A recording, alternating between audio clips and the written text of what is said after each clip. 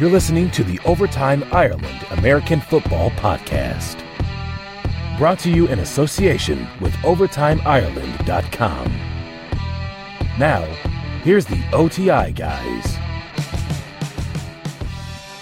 Hi guys, you're very welcome along to episode 66 of the Overtime Ireland American Football Podcast, brought to you in association with OvertimeIreland.com. And Colin, we're now into training camp. Enjoying it so far? Yeah, DJ, the anticipation is really getting hotted up for the season. You can see it as you watch. I was watching the NFL Network over the weekend and picking up some little bits inside the training camp stories and that, and really feel the anticipation in the air as we get closer to week one of the NFL season. Only a few weeks away now from those preseason games, and not too long now till the real stuff starts. So really excited about the upcoming season, and you can see on Twitter and all the talk around the NFL that everyone's starting to really get excited for the upcoming season. We've talked our way through the off-season and filled ourselves in with little bits of kind of small stories here and there to try and fill in the void, but now we're really getting filled up with some hot news topics, and it'll continue as we move towards the season. And of course, once the action starts, it'll be at a frantic pace for the rest of 2014. Yeah, Colin, it really is going to be quite a frantic pace, and thankfully we're lucky enough over here in Ireland that we have the Croke Park Classic coming up at the end of August, so that will give us a week before the NFL season kicks off, getting us back into the American football swing of things. As you mentioned, the college game coming up at Croke Park. Last week's guest, Coach George O'Leary from UCF, was on to talk about that game, and there's so much stuff coming up and we're getting so much coverage of the game. The Irish American Football Association playoffs are in full swing, and so much stuff going on over here to keep us excited about the game, but we're really getting into the meat of it all, into the NFL season coming up. And as we start the show, our guest on today's show will be Jim Everett. I know we mentioned at the end of last week's show we'd also be joined this week by JJ Burden, but between ourselves and JJ we had some schedule and conflicts trying to get the thing set up, so we're talking to JJ this upcoming week and he'll be on for next week's show. But Jim Everett's our guest this week. Former NFL quarterback, played in the league for 12 seasons and threw for over 200 touchdowns in the National Football League, so he'll be coming up very shortly on the show, DJ, to give us some of his career insight into the NFL. And on today's show as well, DJ, we've been building up for the last few weeks, but finally we've done our draw. We've narrowed down the contestants and going to be announcing the successful entrants into the Overtime Ireland Redraft Fantasy Football League, which we're getting going in the coming weeks. The draft will be coming up for that, and later on towards the end of the show we'll be announcing the lucky participants in that, and thanks to everyone who shared their interest in it over the last few weeks. As always, DJ, the housekeeping has to be taken care of. Everyone knows our site, that's Overtime Ireland. Everyone knows our Twitter handle, hopefully at this stage. If you don't, and your first time on the show, thanks for coming along. Our Twitter handle is @Overtime Ireland. Please do give us a follow if you're on Twitter. Our pals over at Last Word on Sport, they're on Twitter too. It's @LastWordOnSport. They cover all sports for you on their website. Fantastic website they have there, covering a wide range of topics in sports. You can also find the Overtime Ireland podcast on there. It's LastWordOnSport.com. They have some fantastic writers on the site and highly encourage you to go and check them out. That's LastWordOnSport.com. They're doing a fantastic job of helping us spread the word of Overtime Ireland. Overtime Ireland as well, we mentioned last week, we're getting a little upgrading in the next few weeks, and definitely before week one of the NFL season we're going to have a new site up. It's going to be ready for your tablet, ready for your mobile device, and also ready for your laptop, PC, whatever you want to look up the site on. New writers on board, and obviously we have the old writers coming back in as well, so exciting time, and we're going to be starting to ramp up some of the articles on the site. A few new guys coming along in the past week again, and we're putting new writers on the site each and every week, so anyone interested in writing on Overtime Ireland, do get in touch. Best thing to do is hit us over with an email at overtimeireland@gmail.com if you're interested in writing on the site. So DJ, we'll go into the OTI Red Zone now. After that we'll have a bit of NFL news, and then we'll be announcing those fantasy football entrants, and maybe we'll talk a little bit of nonsense to go along with it. But let's start the show off in high-octane fashion, and let's get on former NFL quarterback Jim Everett. Let's get him in the Red Zone right now. The OTI Red Zone, presented by OvertimeIreland.com. Joined now on the Overtime Ireland Football Podcast by Jim Everett. Jim is a former NFL quarterback, played for 12 seasons in the league for the LA Rams and New Orleans Saints, and finished up with the San Diego Chargers, and it's an absolute pleasure to have you on the show now, Jim. Colin, it's so good to be with you. Thanks for having me. No problem. We've been trying to arrange this for quite some time, but it's great to finally get to talk with you, and many questions to talk about your career, so looking forward to getting straight into it. I'll try to give you straight input. No twists at all. Just straight input. It started off, you were selected by the Houston Oilers in the 1986 draft, 3rd overall pick, and the first quarterback taken that year. You were unable to work out a contract agreement with the Oilers, and they then traded you to the LA Rams. something now that wouldn't happen now with the current rookie wage scale and the collective bargaining agreement that was finalised a few years back. But what was it like trying to come to that agreement with the Oilers, and what were some of the issues that arise that didn't make it work out for you there in Houston? Yeah, Colin, I'll try to make this as quick as I can because, Bo Jackson was taken first, and then a guy named Tony Casillas had a nice career down in Atlanta, then went second. And then Houston had to pick third, and then the pick fourth was the Indianapolis Colts. I actually had an agreement with the Indianapolis Colts before that draft even started because they needed a quarterback. And I don't know if you remember a guy named Warren Moon was quarterbacking down in Houston. He just came from the CFL. So we had all indications that we were going to be drafted by the Indianapolis Colts, not the Houston Oilers. The Houston Oilers ended up wanting to, they went to Indianapolis and said, we're going to take Everett. We want your fullback. So there was kind of a hostage situation because I was like, I being from Purdue is 60 miles away from Indianapolis. I really wanted to go to Indianapolis and kind of stay hometown. But Houston decided to pull the trigger and draft me. So, I mean, everybody has their tactical stuff that they do. But Houston was they wanted me to the contract that they gave me was just basically for a backup quarterback, and with all these incentives. But the incentives, I doubt I would ever play with Warren Moon being a rookie. Yeah. So I didn't have much choice but to hold out. And then there's some fun stories in between me getting to the Rams, but it was my first eye-opening experience on how the NFL works as far as, you're being drafted, and when you get drafted, it's like kind of like you go to war, but you don't know where you're going. So you thought you were going to Indianapolis? The Oilers were kind of holding them hostage then, almost to try and get as much out of them as they could for your services. So maybe just you said they wanted the fullback, but they wanted to improve their team, and they were holding them hostage. But the Oilers went ahead and took you anyway. You seen the situation there with Warren Moon and didn't think as a rookie you would play too much. So it was more down to then they weren't going to be playing you much, and obviously your third overall pick, you want to get a good contract, and they weren't offering you the relevant contract for that. Well, they were. I can tell you this: Houston was offering me one half the contract I had set with Indianapolis. So I thought to myself, why do I want to take a pay cut getting picked one pick ahead? So as a person, it didn't make sense to me, and I was willing to hold out for the year. I had a job with Chrysler lined up, and if they were just going to sit on me, and then they finally traded me.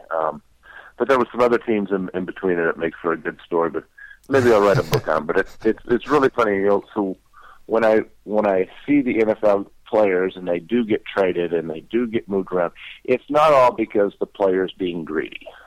Sometimes the team has different ideas of what they want to have happen as well. Yeah, and I mentioned with the collective bargaining agreement now, it's kind of set out, so the team has to offer the player kind of that set terms, and that's the way it goes. But you mentioned there you had a job set up with Chrysler if it didn't work out, and you had to sit the year out. How close was it to having to sit the whole season out before you got that trade to the Rams? Well, during the third week of the season is when they would stop the trading. There's a trading deadline.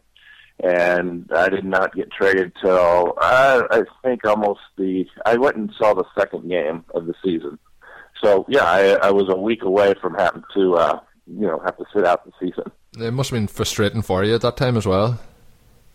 Well, I knew that I wanted to play. I had every intention of wanting to play. I went even down to Houston for 3 months, and it was frustrating when it was someone else's call other than your own. I wanted to play. I wanted to play for whatever was fair, but yet I never had gotten a fair offer at that point. So I was like, hey, I just want to have a fair offer. Yeah, and you mentioned as well, there was a number of teams involved in between that whole situation, but you eventually went to the Rams. Were you happy that the LA was the destination that you arrived at? Oh, absolutely. Here, I'm going to a playoff team. I mean, how many guys get picked in the top of the draft and are going to a winning football team? It usually doesn't happen that way. So, I was going to a well-established team, a team with Eric Dickerson, with good receivers. Yes, I was very ecstatic. You mentioned it was a playoff team, and you went to the playoffs with them in 1986, 88 and 89, and you made it all the way to the NFC Championship game in 1989. 2 of those years down in LA, you led the league for touchdowns thrown. How did you enjoy those years down in LA after you did get that trade? I'm sure you enjoyed it. Oh, I very much enjoyed it. I mean, there's something about winning that's all, the quarterback gets a lot more credit for the winning than is deserved. I mean, there's some aspects of it, but, you still have to have a good team. You have to have a good defense. You have to, I really appreciated the value of a good defense and a good offensive line after, those positions during our next draft didn't get replenished like the quality of guys we had before. And I'm not saying anything bad about our players. They just weren't Pro Bowl players that we had, prior. When you were with the Rams as well, Flipper Anderson was one of the wide receivers you had there, and you helped him set the NFL record for receiving yards in a game. He caught 15 passes for 336 yards. Do you think that record will ever be broken? And what was it like playing in that game? Must have been kind of surreal, him catching all those passes. Well, it was an interesting game. Let me set this up. We're playing the New Orleans Saints, and my number one receiver is Henry Ellard at the time. And Henry Ellard had hurt his hamstring the week before, and so Flipper gets the start, at least at the X position, and Flipper was a Z position. So he moves over to the X, and I really didn't know what to think. I mean, at first of all, I was kind of panicking that my number one receiver's out. And I'm playing against the number one defense in the league, or one of the top defenses in the league, and I knew we were going to have to throw to get beyond them. But in that game, I was sacked 6 times, rushed a bunch of times. The score was, I think, 14-0, and we had like 4 minutes left in the game, and it just turned into the Flipper show.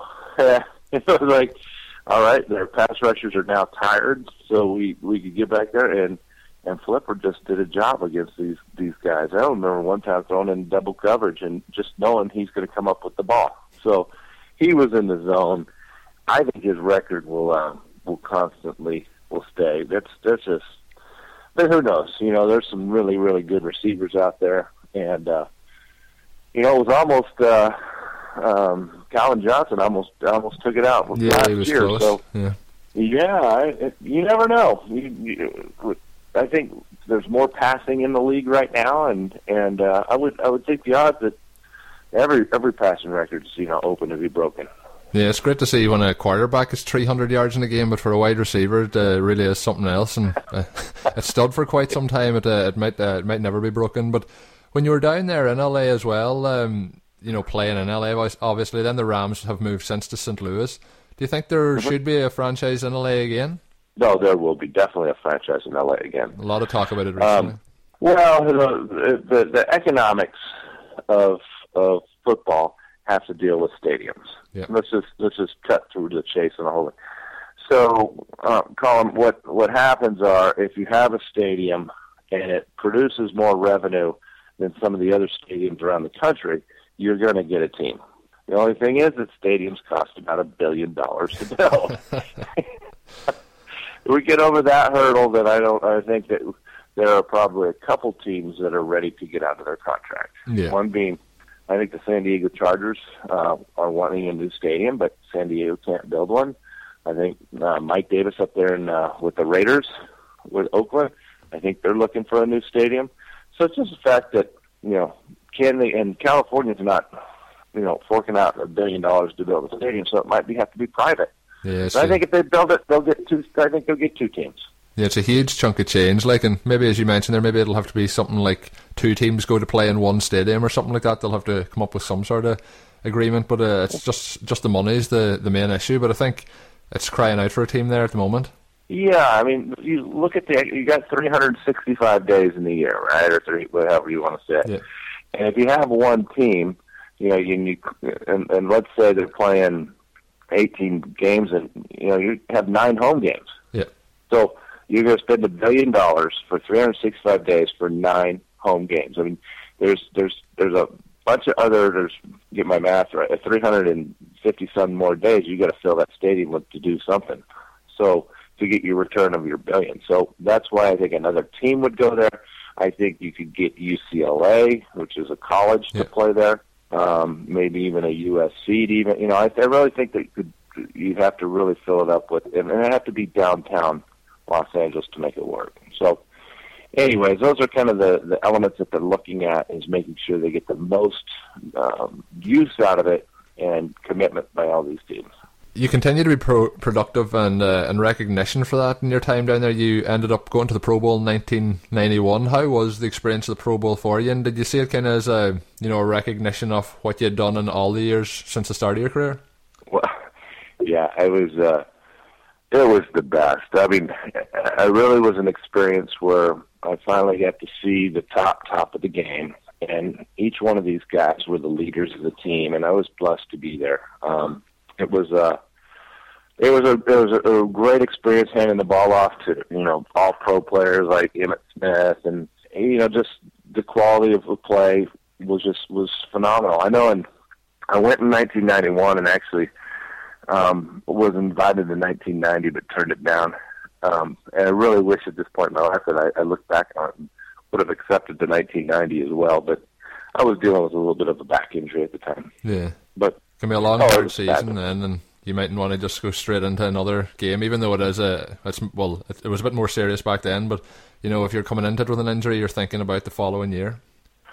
Well, yeah, and it was a contract year, so it was I didn't want to continue playing injured, which I was doing anyway. So I needed some time off. But it was probably one of the highlights of my life playing out there with my peer, with the Pro Bowl guys. I look back on it, and what a blessing for you to be recognized, or anybody that plays a game, as one of the top players in their profession, because those guys are the best in the world. You had a little bit more of a tougher year in 1993. You finished with 8 touchdowns in 10 games, not playing the whole season. But the following off season, you moved down to New Orleans with the Saints. In the next 2 years with the Saints, your season touchdown totals were 22 and 26. Did you feel, a need for a fresh start, and going to the Saints, did it give you that? And how hard was it then to adjust to that new playbook? You seemed to pick it up fairly quick. Yeah, the end of the Rams' career was interesting. They brought in a fellow named Chuck Knox, who had been there before, a real run-oriented guy. He wanted to, and I just felt like they were going through a youth movement, as far as getting rid of all the old guys and changing things up. And it was really that was probably my most mentally tough season, leaving the Rams. But yet I know I needed to leave them because it was they were going in a different direction, and they just frankly there wasn't a lot of as far as the talent. I mean, it shows the Rams in the 1990s lost the most games of any team in the NFL. I mean, they were really struggling. So as a quarterback, again, we give credit for wins and losses. Yeah. It was very difficult to be a part of that and know that it wasn't going to get any better. Yeah, if you stayed, it was going to be more of the same. It was a mutual understanding that I needed to go. I was begging, and I went down to New Orleans Saints, and they had an offensive coordinator named Carl Smith. He's just a wonderful human being, and I liked what he did. He brought in a lot of the West Coast stuff and had his own stuff. Matter of fact, if we want to look at some of the stuff he does, Bruce Arians, who now is the head coach of the Cardinals, he was our tight end coach, and then became offensive coordinator later on. So he helped Bruce get some of the basics down, what he has, and so just a phenomenal guy. We had a pretty good offense. It seems like our defense, Pat Swellings and Sam Mills, they all retired at the wrong time. I needed them to play a few more years. They decided to pack it on. They packed it up. I'm like, this was the best defense in the NFL, and they're packing it up. I mean, what the heck? Yeah, you talked about Bruce Arians there. When Chuck Pagano was out a few years ago, we've seen all the kind of dynamic stuff he helped provide with Andrew Luck, and then we've seen the improvement in the offense up in with the Cardinals last year. So, he had a long road to get into that position, but you're mentioning there he got a good foundation when he was down in New Orleans. Oh yes, and he was a very quarterback friendly coach. I remember during our third year down in New Orleans, and Jim Mora was released, and we had another released Carl. Bruce became offensive coordinator, and Bruce, he was he's like, we would sit down in meetings and, what do you want to run? How do you want to run it? I mean, he was very open, very friendly, wanted the input from the quarterback. And I see the same thing that he did with Ben Roethlisberger up in Pittsburgh. I mean, he really wants to try to take a quarterback's talent and build on it. And Bruce does that so well. And, I look at the Arizona Cardinal team last year. I mean, how many teams go 11-5 and don't make the playoffs? Yeah, they were that's incredible. It's just that the division they're in too. Like this year again, it's going to be a tough struggle for them to make it. But yeah, it's a very, very tough division, but it's the type of football that I think they all could be proud of. In your career, you ended up with some great stats: 203 touchdowns in your career, touchdown passes, 25th all time, and almost 35,000 passing yards. You've some great stats down through it. But have you a favourite memory from all the events in your career? Oh yeah, I mean, Colin, there's no doubt that throw 203 touchdown passes is memorable, and but it seems like it comes down to me throwing one reporter, and it gets more publicity. I seen that. I didn't know whether to take it up or not. Yeah, that is so funny. So it's like here you go through establishing years of career, and one little reporter you have a little fuss with, and it's remembered forever. But I think that's so funny because it was a point in time where I was going through some changes, and a fellow was calling me a tennis player's name, and it was really, really funny.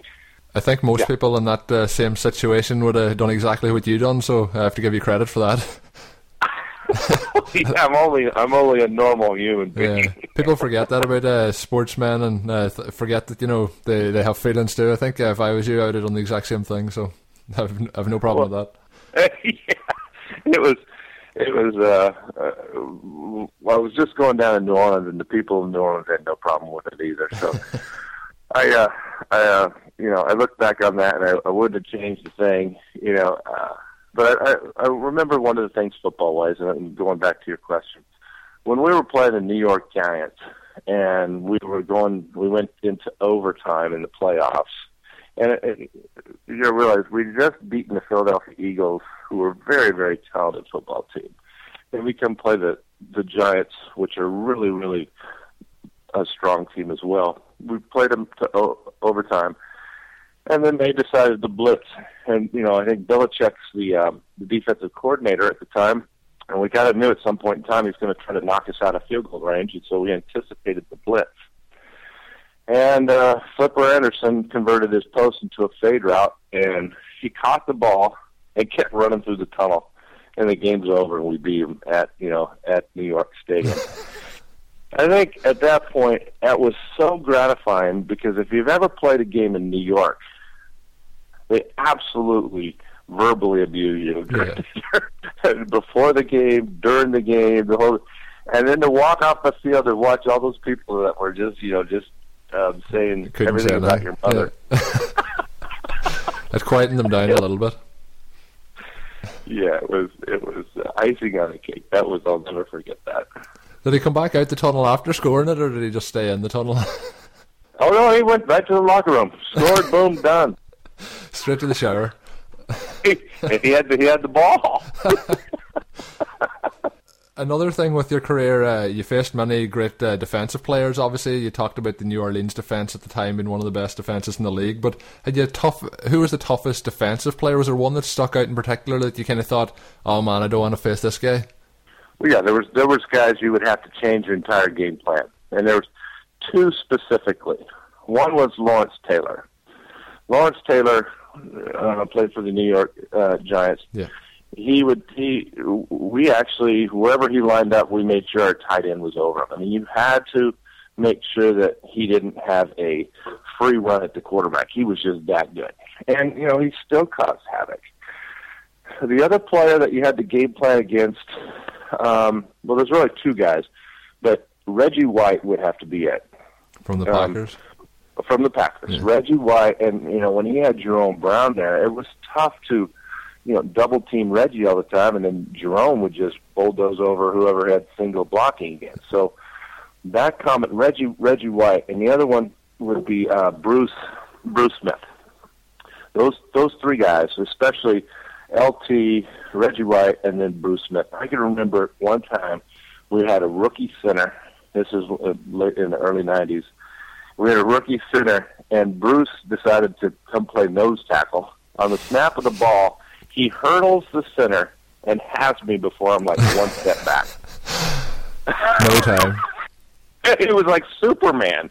He was like some sort of cat just jumping over, and the center had no clue that he's already over the top of him. Yeah, no chance there. I mean, how many times do you see a 290-pound man act like a cat like that? I mean, it was just, these guys are freaks. Yeah, you just named three of the kind of all-time greats there, so I have a bit of sympathy for you when you were facing those guys. It was bound to be extremely tough. Well, yeah, you just knew where they were.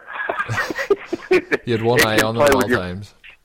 Yeah, they can play with your focus, but you have to, and I think that's part of what Ernie's MPs, they had to make sure that, hey, if we're going to have an issue or there's a problem, let's try to solve it up front so we can, try to, pick on the guys downfield. The hardest part is, when you're starting to play against a team like the 49ers who had Charles Haley, they had, a Ronnie Lott, and then they had, linebackers, Keanu Turner. It was tough at that point to say, okay, we're going to take this thing away, but then they still have the answer with two other guys that are pretty darn good. That was the issue, and I think that's what the current 49ers pose to other teams as well. Yeah, similar with the Seahawks, you're trying to take one away, but it's giving them an advantage then in another position.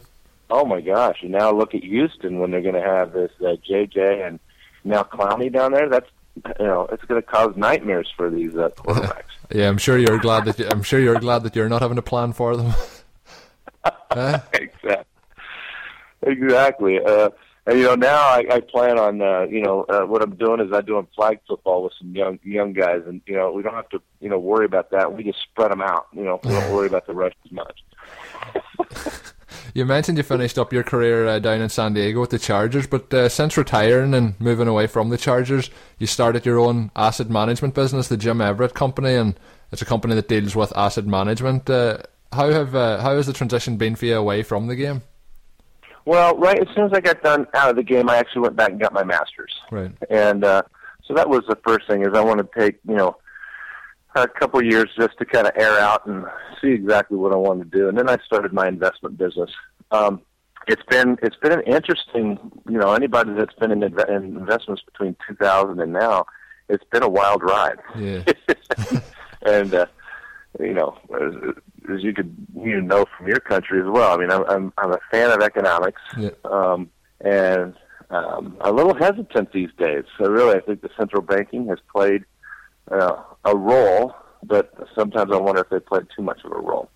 I'll go out on a limb right now, and I have all my clients in cash, and I can tell you that publicly. Might not be the right decision, but it's a decision that makes us sleep at night. So that's what we're doing right this minute, and it's been interesting strategies that we get to implement, but it doesn't happen, on 4 downs. Yeah. It happens in 4 years, sometimes 4 days. Just depends what's going on. Right. And anyone that's interested in finding out more about that can go to the JimEverettCompany.com, the official website for that, Jim. And I urge all the listeners to go and check you out on Twitter. It's Jim_Everett. That's EVERETT. Well worth a follow on there, and you can catch up with all the stuff Jim's got going on. But it's been an absolute pleasure talking to you, Jim, and maybe we'll talk to you again down the line.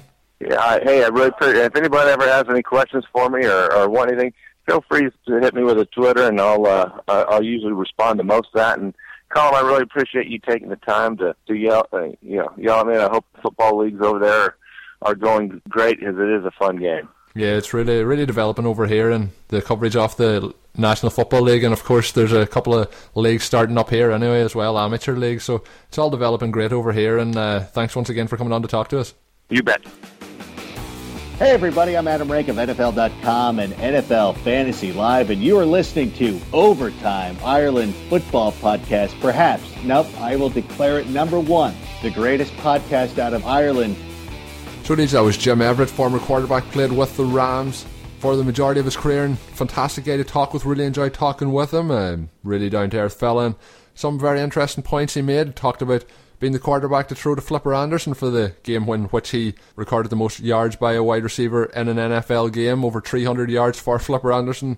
Some of his other stories very interesting, and a man that threw for over 200 touchdowns, DJ, in the NFL, 203 to be exact, and really enjoyed having him on.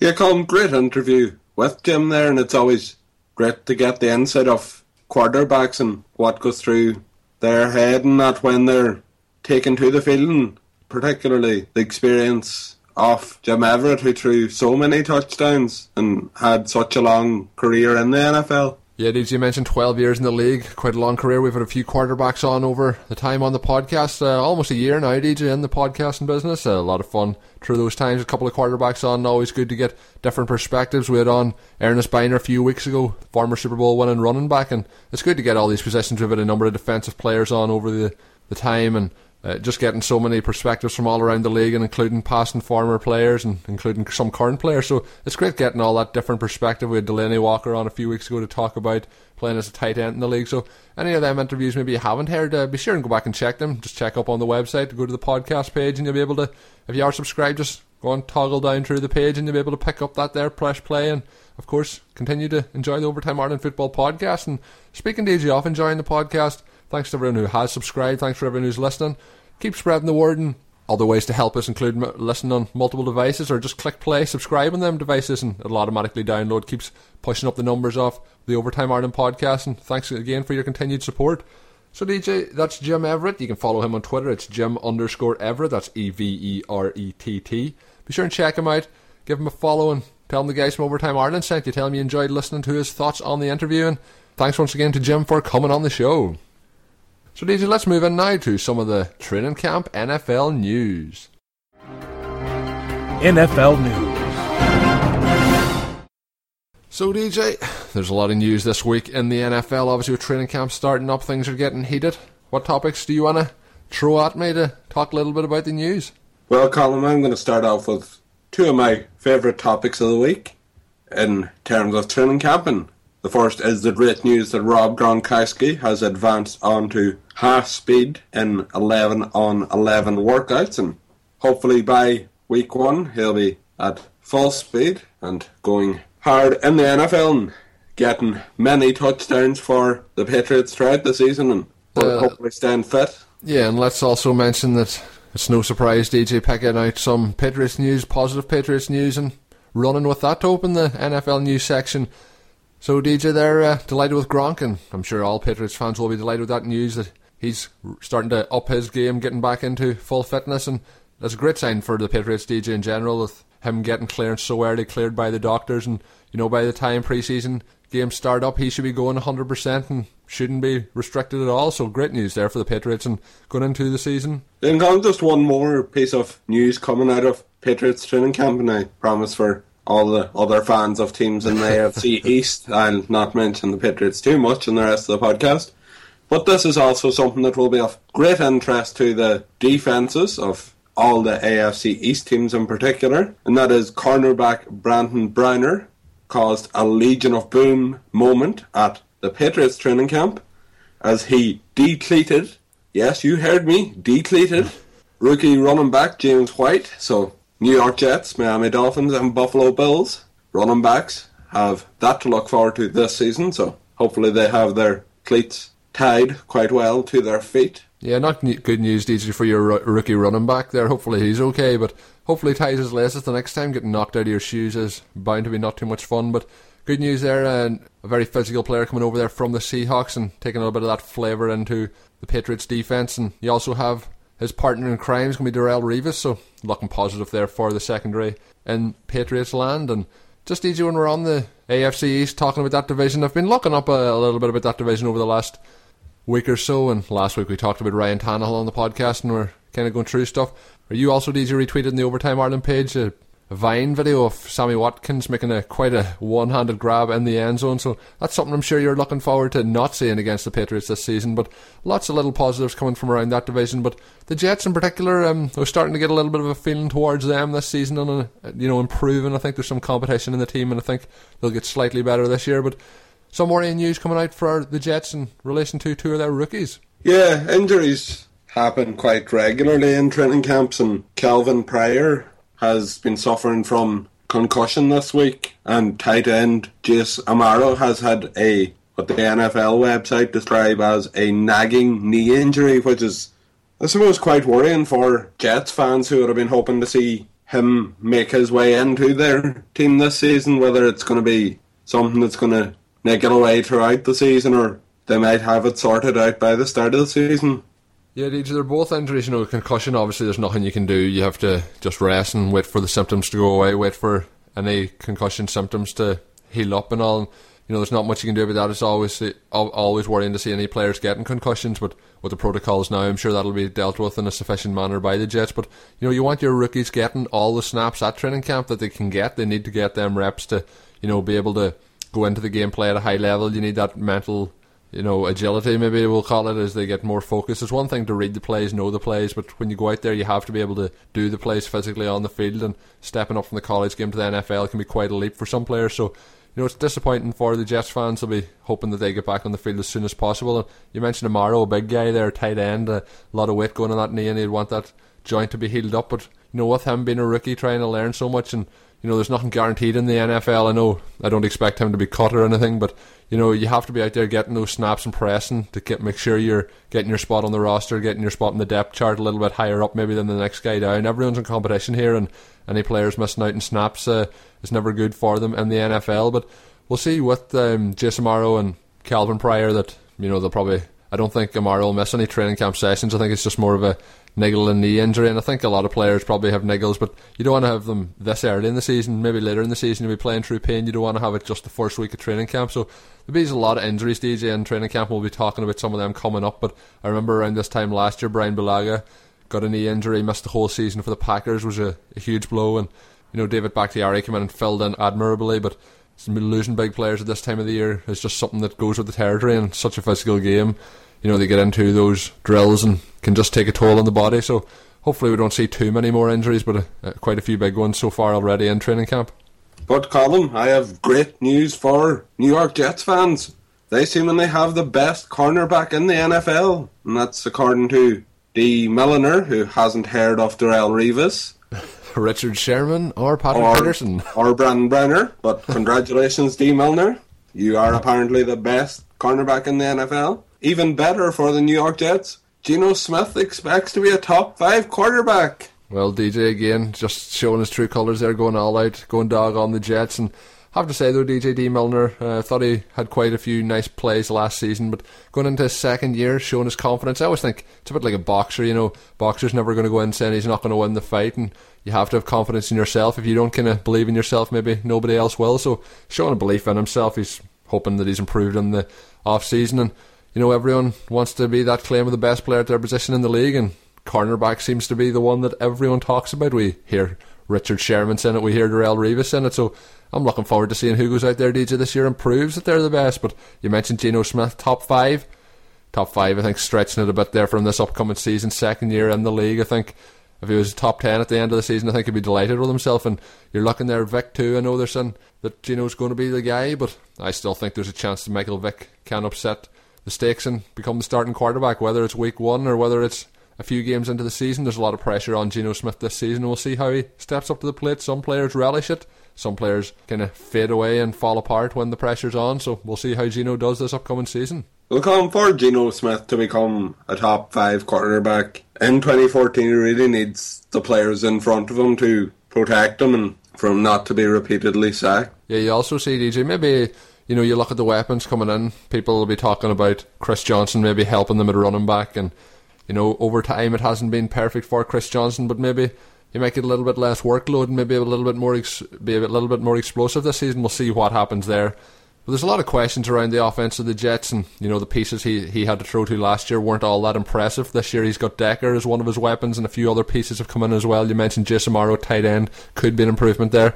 But I think DJ just going that high up the league, like to be a top 5 quarterback in the NFL, you have Drew Brees, Peyton Manning, Aaron Rodgers, Andrew Luck, start to throw Tom Brady in there, Cam Newton, throw all these guys in around the mix, and there's a lot of players to get ahead of to get into that level. Phillip Rivers last year was at that level. Andy Dalton will be hoping to get that level. Top 5 is a really, really high, quality amount of play in the NFL, and I think top 10 would be a huge, huge step up for Geno Smith, and it's just something I don't see happening this year. But DJ mentioned I was having a little bit of a more positive feeling about the New York Jets, and if they go and challenge the Patriots for that division, maybe Geno will have to get to that their standard, so we'll see what happens, and we'll probably move on to some other team now, DJ, before we turn into the AFC East podcast. Keeping on the theme of quarterbacks in training camp, and Brian Hoyer has been taking all of the first team reps under centre for the Cleveland Browns, and the NFL asked the question, how far behind is Johnny Football? So Brian Hoyer's taking all the first team reps for the Cleveland Manziels, and maybe Johnny isn't too happy about it, but we'll see where they go. Obviously the media coverage is sensational at the moment. They had thousands of people, DJ, at the first day of training camp, and they had to do a raffle, a lottery to give away the tickets because they couldn't fulfill the amount of requests come in for tickets, and a lot of that's down to Johnny Manziel. Cleveland has got a huge boost over the last few weeks with Johnny Manziel being drafted, coming in there selling the season tickets, not for the Browns, and then LeBron James in the NBA going back to the Cleveland Cavaliers. So Cleveland's got a real boost in the sports department, and still expect Johnny Manziel to end up being the starting quarterback, whether it be week 3 or 4 or week 1 of the NFL season. But I think what you're going to see here, DJ, is Hoyer starts pre-season week 1, Manziel will get his snaps, and if Manziel can deliver in pre-season, I think we'll see him being the starting quarterback come week 1. But you want to see him getting some reps. He's getting no reps at all, and Brian Hoyer's taking those reps, so he's coming back off an injury. He'll need them too, obviously, coming back off the injury. So you have to read into a lot of this, but I think it's not a good sign that Manziel isn't getting those reps. But I think the Browns are also trying to make sure that he's earning everything that he's getting. So the Browns fans, I don't know what way they think it.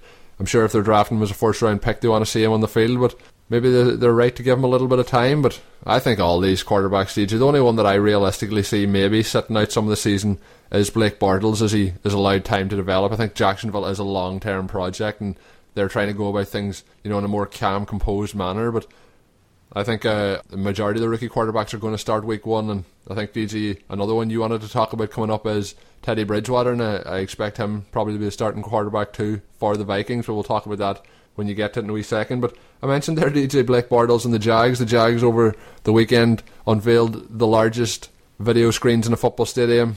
I think it might have been in the world, certainly in North America, and quite a sight, taking up quite a large part of the stadium, and I'm sure they're trying to get more fans in the stadium, but the large TV screens, I don't know how many fans it'll take in, but certainly something I wouldn't mind having out the front of my house to watch the games every Sunday.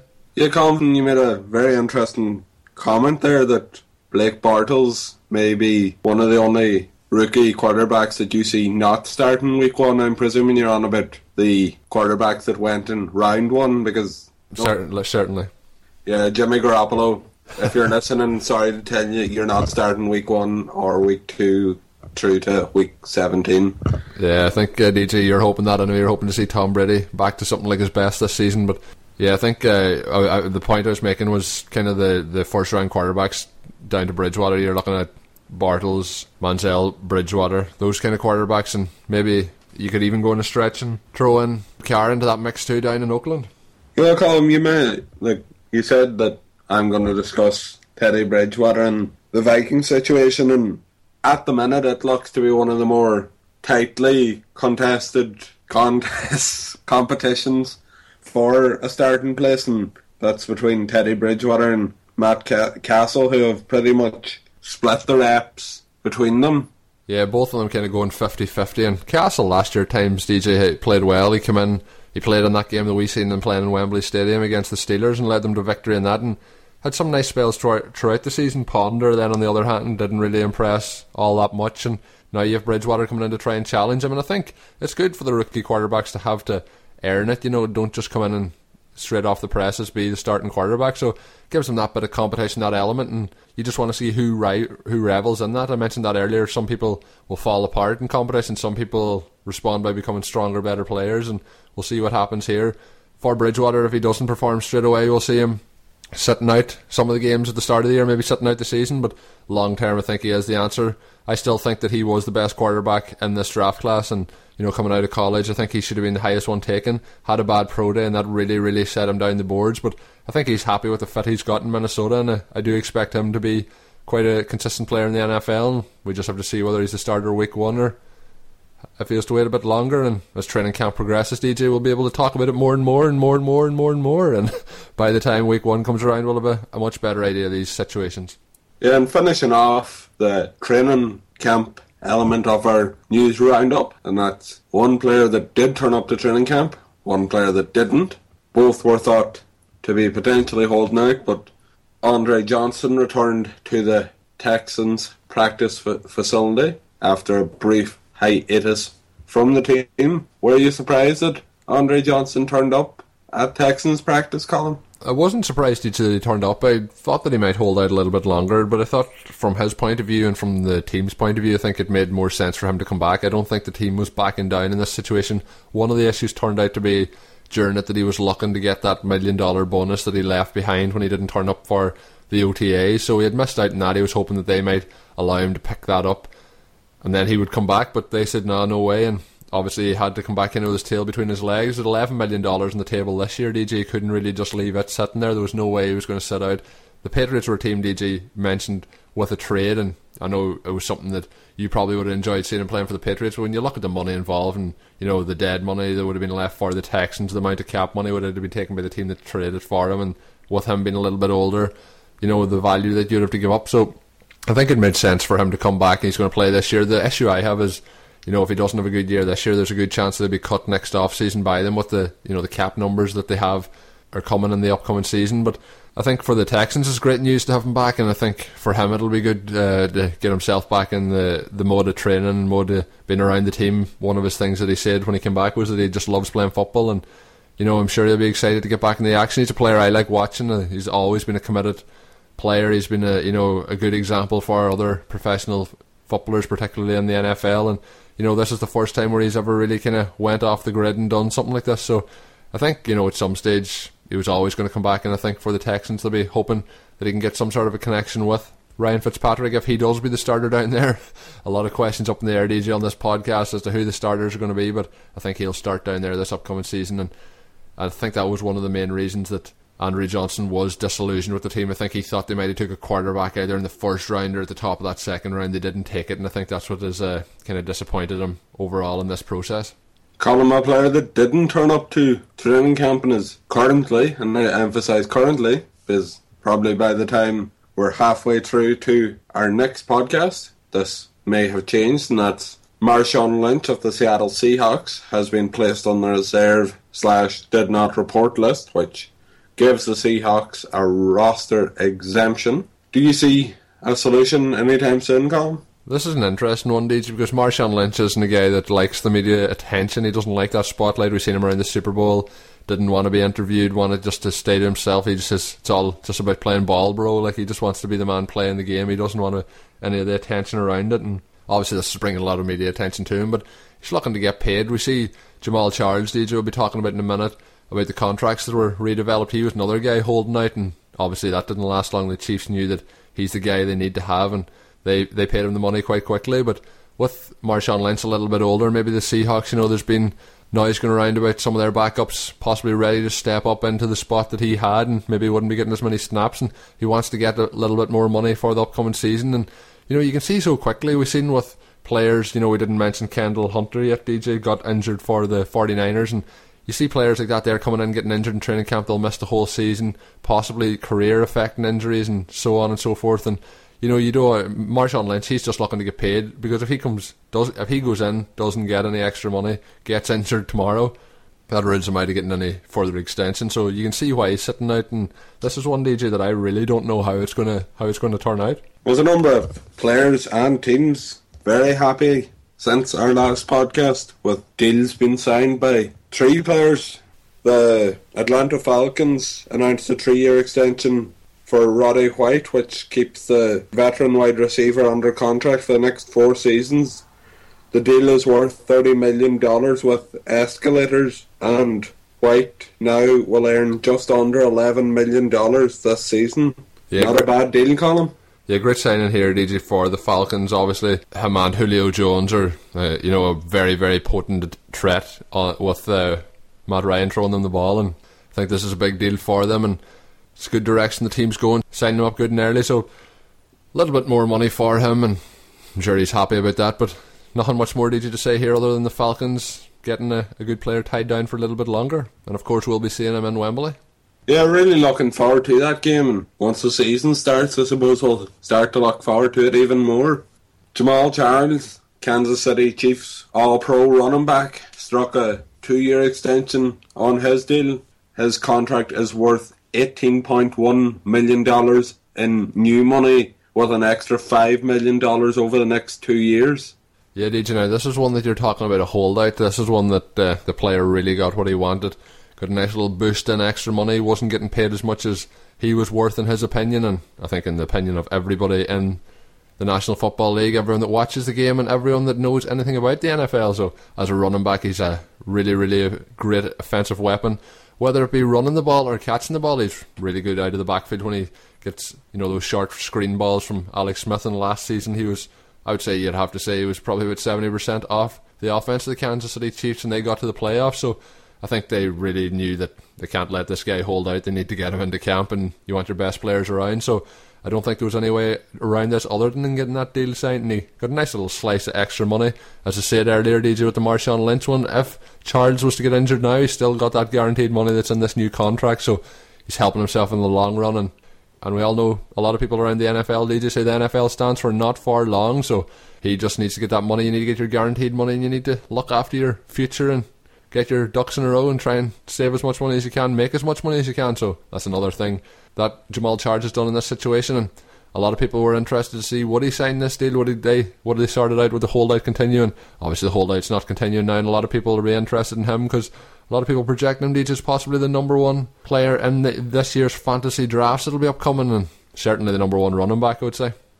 And talking to people with number one overall picks, DJ, our money league, you actually have that number one overall pick, so a little eye on Jamal Charles there. He's going to be in with a shout of getting my number one overall pick. Anyway, there's a number of players that are always in or around the number one pick in most fantasy leagues, so we'll probably be discussing it over the next few weeks, and particularly as we get closer to the Overtime Ireland redraft league. Yeah, DJ will be doing that draft in the upcoming weeks, and we'll be announcing the guys in that draft in about maybe 5-10 minutes as we get close to the end of the podcast, so look forward to bringing you that shortly. And there's DJ's phone beeping off, so that's €100 fine for DJ on this podcast, and that is payable to myself, so send that my way. Colin, there's a man that I'm sure may be willing to throw me $100 out of his back pocket for that. And that's Jordy Nelson of the Green Bay Packers. I'm sure this story made you very happy. He signed a 4-year extension with the Packers worth $39 million. Go Pack, go.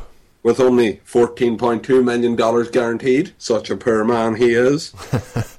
Yeah, well, DJ, as you go in wide receivers, you're looking around the league, and I think they're still getting him here at quite a good deal. I think he's getting a lot more money, obviously, and he's happy with that. But from the Packers' point of view, they have to be delighted with the deal they've got him for, and such a talented player. I think he's still highly underrated. If you look at the stats, he's right up there with the best of them in the NFL, and a player that I am delighted to see staying with the Packers long term. One of the best in the NFL this position, in my opinion. Does those sideline balls so well, does the back shoulder fade with Aaron Rodgers so well.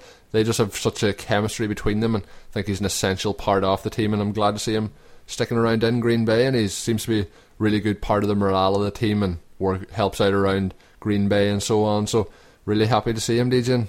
Can't say any more than I'm ecstatic about it, so don't know what else you want me to say about it. Great player. Looking forward to seeing him dominate the NFL in the upcoming season.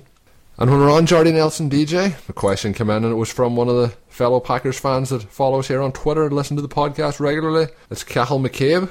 Cahill sent us in a question. He's wondering what's your opinion on the Packers receivers, and with Nelson getting paid, he is the clear number one in Green Bay, and how much do we think Cobb will get paid, or will he get extended? So, I've given my opinion there on how good he is, but as a pair, the two of them really, really dynamic combination. It'll be interesting to see who becomes the starting tight end for the Packers this year. That'll, add a little bit more to it. But the depth is one thing that you might be worried about in Green Bay. There's some players, that are starting to make a name for themselves, but they haven't established themselves quite like Jardy has. But you look at Cobb, injured last season for quite a part of it. When he wasn't injured and he was in the field, then he's a dynamic playmaker, no doubt about that.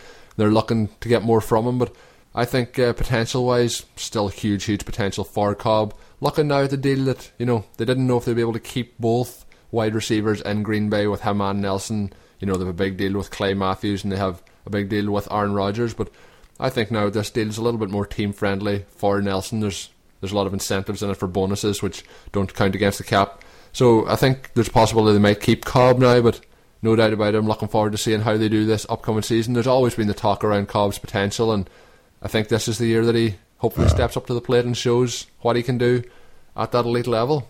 Have you any varying opinions, DJ, on the kind of wide receiver positions in Green Bay or the Jordy Nelson contract? Well, I think it is a very good deal for the Green Bay Packers. When you look at it overall, it's similar to contracts that have been given to other players at that position in the NFL. I think he's going to have a very good season. I'm sure Clay Matthews will have another good season with the Packers. And yeah, hopefully Matthews can stay injury free this year. A lot of injuries last year, but that defence with Julius Peppers on board, a few other pieces added in, Clinton Dix, looking forward to seeing them progress this season. There's just another few little bits and pieces from around the NFL. I think we should bring up, obviously, Ray Rice got a 2-game suspension for the Baltimore Ravens. I tweeted out about it on the Overtime Ireland account when the news came out. I said, a little bit disappointed. I don't want to see players obviously getting suspended and fined, but thought it should have been at least 4 games, if not maybe a little bit more. It just shows that, I know there's rules in the NFL regarding drug use and so on, but we see players in the NFL get suspended maybe 4 or 6 games for performance enhancing substances or smoking pot or something, and then you see a player domestic violence case and 2-game ban.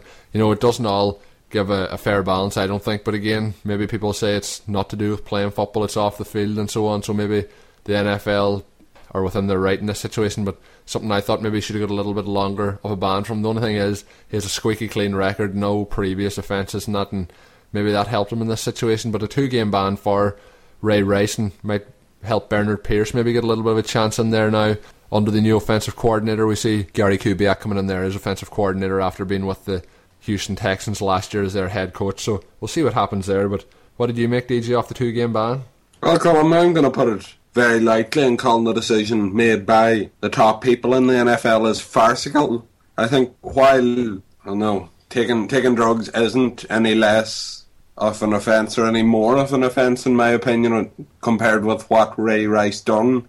I think what Ray Rice actually done would cause more damage to the NFL brand as a whole than some NFL player smoking a bit of marijuana or anything like that. I don't condone drug taking of any description, but I also think that it's an incredibly lenient sentence or suspension by the NFL for a player who committed a clear act of domestic violence. Yeah, it is one, DJ. I have to agree with you. It's something, that 2 games just seems very lenient for me, but again, the NFL makes their own rulings on this situation, and 2-game ban was what they ultimately decided. And DJ, when we're on, mentioned drug taking there, obviously there's 2 situations in the NFL at the minute. One of them is Justin Blackmon, who got arrested once again, and it really looks like his time in the league's done. Came in as one of the top picks in the draft a few years back and for the Jacksonville Jaguars, and has got himself in another situation. So sad for him, doesn't seem to be able to get his priorities in order. Obviously the NFL isn't his top priority. Maybe it's another situation, maybe another way to look at it, DJ, but doesn't look like we'll be seeing Justin Blackmon in the NFL again. And a player, DJ, who is in a similar situation as Justin Blackmon was maybe this time last year and still has a chance to turn it all around, Josh Gordon, and his hearing set for August 1st, and be interesting to see what the ruling is on that. There's rumours going around it could be 6 games, rumours going around it could be a year, so we'll all get a little bit more clarity on that shortly after August 1st, or if the ruling is made on August 1st, so we'll see what happens there. A few other little bits of news to go around, and one of them is Vic Ballard suffered a torn Achilles at Colts training camp, and it's a terrible setback for him. He's had a number of injuries over the last few years.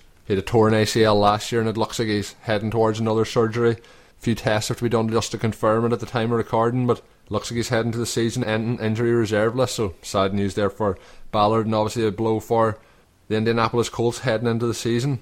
Another player, DJ, injury regarding and has had to retire from the NFL is Carl Nicks off the Tampa Bay Buccaneers.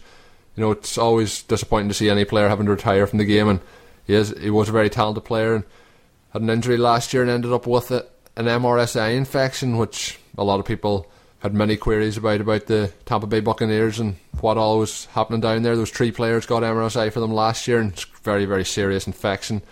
He has recovered from the infection, but he hasn't been able to regain the full power in his foot. He's having struggling pushing off and so on. As a lineman, that is very, very important, and hasn't been able to get the power to do so. So he's had to call time on his NFL career. So wish Carl Nicks all the best as he walks away from the NFL. So DJ, I think that there wraps up most of the NFL news that we had in the past week. We've gone through quite a bit there, and obviously excited about the upcoming season. One of the things I was excited about this week was getting the opportunity to go to see the Planet of the Apes film. Only watched the last one Sunday a week ago, and this Sunday got a chance to go in and watch it in 3D, so it's quite an interesting experience, the 3D element of it. And you know, I don't know if you've seen either of the films, DJ, but both really impressed me, and the latest one was really, really impressive. If you haven't seen it, I would recommend going to see it, and if you have seen it, I would love to hear on Twitter what you thought of the film. The computer generated images, and you know, the new work they've done with all the apes not in the film, really, really impressive. You kind of forget that they're not really apes, and just a really, really, really good film. Have you seen either of the films, DJ? I've seen a bit of the first one, but I don't know if I'd sit through the whole one. So DJ's not recommending it while I'm recommending it highly. Well, I'm spending my Sundays watching sports of all varieties, from the Commonwealth Games now going on over in Scotland to Gaelic football, hurling now showing on Sky Sports, and always great to get views from people in other countries who have just seen those sports for the first time. Yeah, it's a bit like us watching the NFL over here, DJ. Maybe hurling will get a little bit bigger in the UK, but no, well, we're all trying to find ways to pass our Sunday. I mentioned the last 2 weeks I've been watching Planet of the Apes, and DJ's been watching a lot more different sports, but only a few Sundays to go, DJ, till the NFL is here. Please follow us on Twitter at Overtime Ireland and continue to spread the word. As we get, DJ, now towards the end of the show, we're going to go through who's in the upcoming OTI Fantasy League coming up. But before that, DJ, anyone who's listening, if it's your first time listening, hope you've enjoyed the show. Hopefully you'll hit the subscribe button. Keep coming back each and every week. The show comes out each Tuesday. If you're a long time listener, thanks for coming back once again. Keep spreading the word. Do whatever you can on social media, or just tell your friends in general. Listen to the show and keep spreading the word. Give us a comment or a written on any of the ways you can listen to the show, and download multiple devices, subscribe multiple devices. Help keep spreading the word of Overtime Ireland. Thank you once again for your continued support as we continue to grow here at Overtime Ireland. But DJ, we'll go in now, DJ, and we'll just announce the guys that have got into this year's league. We had a draw. We had a lot of people interested in joining up. DJ, drum roll please. So the first name, DJ, out of the hat was Tom Crockett. Tom will be in the league. He's one of the more recent followers of Overtime Ireland. Hope he's enjoying the show this week. Next up on the list is Billy O'Dwyer. Billy's a regular man for sending in questions to the show, and he's very interested in getting involved, so look forward to getting Billy involved in the OTI League. Next up was Scott Larkin, a Denver Broncos fan, as his Twitter profile states, so hopefully he'll be looking forward to trying to draft maybe Peyton Manning as a quarterback this year. Next up, Brett Loveday, who also made his way into the Fantasy Football League. He's a man that was persistent, missed out in the Dynasty League, and has made his way into this, so congratulations to Brett. Brian C is up next. Don't know what his surname is, but I guess it starts with C, and don't know what the C stands for, but hopefully as he joins the league maybe we'll get more information on the surname of Mr. Brian C. One of the OTI writers, next guy up in it is Brett Allen. You can find him on Twitter. It's Brett Allen NFL. Does a little bit of writing for the site, and looking forward to getting his pieces up as the season starts up again. Does the OTI betting articles for us, so look forward to reading through them, putting some of my money on the line. Michi Wooden also was interested, got his name picked out of the hat, so he's another guy that's going to be in the running for the OTI Fantasy League this year. Trying to get down through the names now, DJ, a couple more to go. Cookie, you've heard his questions on the show a number of times in the Ask OTI sections. Cookie, you're the next man up. Next name, DJ, Dominic. No surname for Mr. Dominic here. He's on Twitter as Dominic. It's @_AlphaForce_ to try and verify him from all the other Dominics that entered. And the guy DJ who's in our money league with, our friends league, he's actually made it into this league too, so I'll look forward to beating him twice this upcoming season. I'm sure you will too, and that's Dan Sheeran. Look forward to whipping you once again, Mr. Sheeran. Boo! And these are the last two competitors, maybe not drawn quite out of the hat, let's say, but getting into the league due to connection purposes is myself and yourself, so you have the two OTI guys getting into the league here and hopefully dominating this upcoming season. I'm putting my eyes on the prize and hopefully I'll be getting close to that trophy this season. So DJ, looking forward to this league? Yeah, Colin, really looking forward to it and hopefully be a wee bit more competitive than we were as a group last year. Yeah, DJ, a group last year, maybe we didn't have all the agreements on who should be in the starting lineup, so this year no excuses from either of us. Both of us going in separately this year, and of course this is the second OTI Fantasy League we have. There's also an OTI Fantasy League where we'll be competing jointly as the Overtime Ireland team, and looking forward to getting both of them drafts up and running now in the next few weeks. We'll be getting in touch with everyone who got selected, and hopefully it'll be a lot of fun, and keep an eye on it on the Overtime Ireland Twitter feed. So DJ, that's wrapping us up for this week's show. Thanks to everyone for listening all the way through. If you've stuck with us this far, we'll be back next week. I mentioned JJ Burden will be our guest. If you have any questions you want to put to former NFL wide receiver playing for the Chiefs, JJ, get in touch with us on Twitter. Send us an email over to overtimeireland@gmail.com. What is the Twitter, DJ? It's @OvertimeIreland. Thanks as always for listening to the podcast. Until then, thanks once again for listening to the Overtime Ireland podcast. I'm Colin. And I'm DJ. And until then, have a good one. Thank you for listening to the Overtime Ireland American Football Podcast. Please follow us on Twitter @OvertimeIreland. Check out OvertimeIreland.com and continue to spread the word. This has been an Overtime Ireland production.